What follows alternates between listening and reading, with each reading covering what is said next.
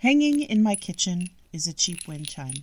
It's made of that super thin, super cheap glass and painted in pastel pinks and blues. The sound bells look like lily of the valley flowers.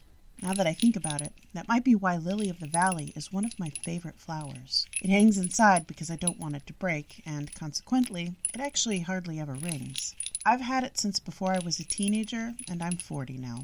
I don't even remember where I got it, but I have always associated it with my grandmother on my father's side. I'm fairly sure she found it at a garage sale when she lived in Arizona, and then gave it to me. I have always loved her wind chimes.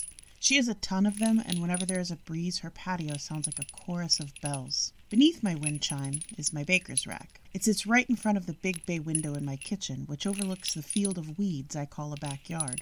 I certainly don't use my baker's rack for its intended use. It's where the only houseplant I have ever kept alive sits. It's an enormous pothos plant that stretches across the top of the rack and grows up into the window.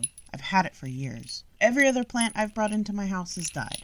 This bad boy refuses to die. The rest of the rack is a hodgepodge of storage. My vintage copper cookie cutters are sitting in a vintage glass jar. The bottom shelf is where we keep the ramen and the popcorn. Sitting next to Bad Boy Pothos is my green marble mortar and pestle. It's a little dusty. I haven't needed to grind up herbs for a magical use in a few months. It was one of the last things I purchased from the Belbrook & Candle before it closed. Every time I'm grinding up some pungent herb for a seasonal incense, the clinking brings back the sound of my original high priest's voice. He was an enormous man. He used a mortar and pestle exactly like mine. In his hands, it looked like a child's toy, and beneath his strength, no herb stood a chance. This baker's rack in my kitchen is a microcosm of my life. Beautiful, fragile gifts from my family, tenacious growth in the face of adversity, loving memories of magic and laughter that brings spiritual fulfillment. Welcome to It Started With This. I'm your wool-gathering host, Sue. This week, Jeffrey and Joseph hit me with my favorite assignment so far. The Consume assignment was to listen to the fiction podcast, Gone. It's written, narrated, and produced by Sunny Moraine. I binged the entire first season this week. It is exactly the kind of podcast I like. The Create assignment is to find 2 items in your kitchen and figure out what noises you can make with them.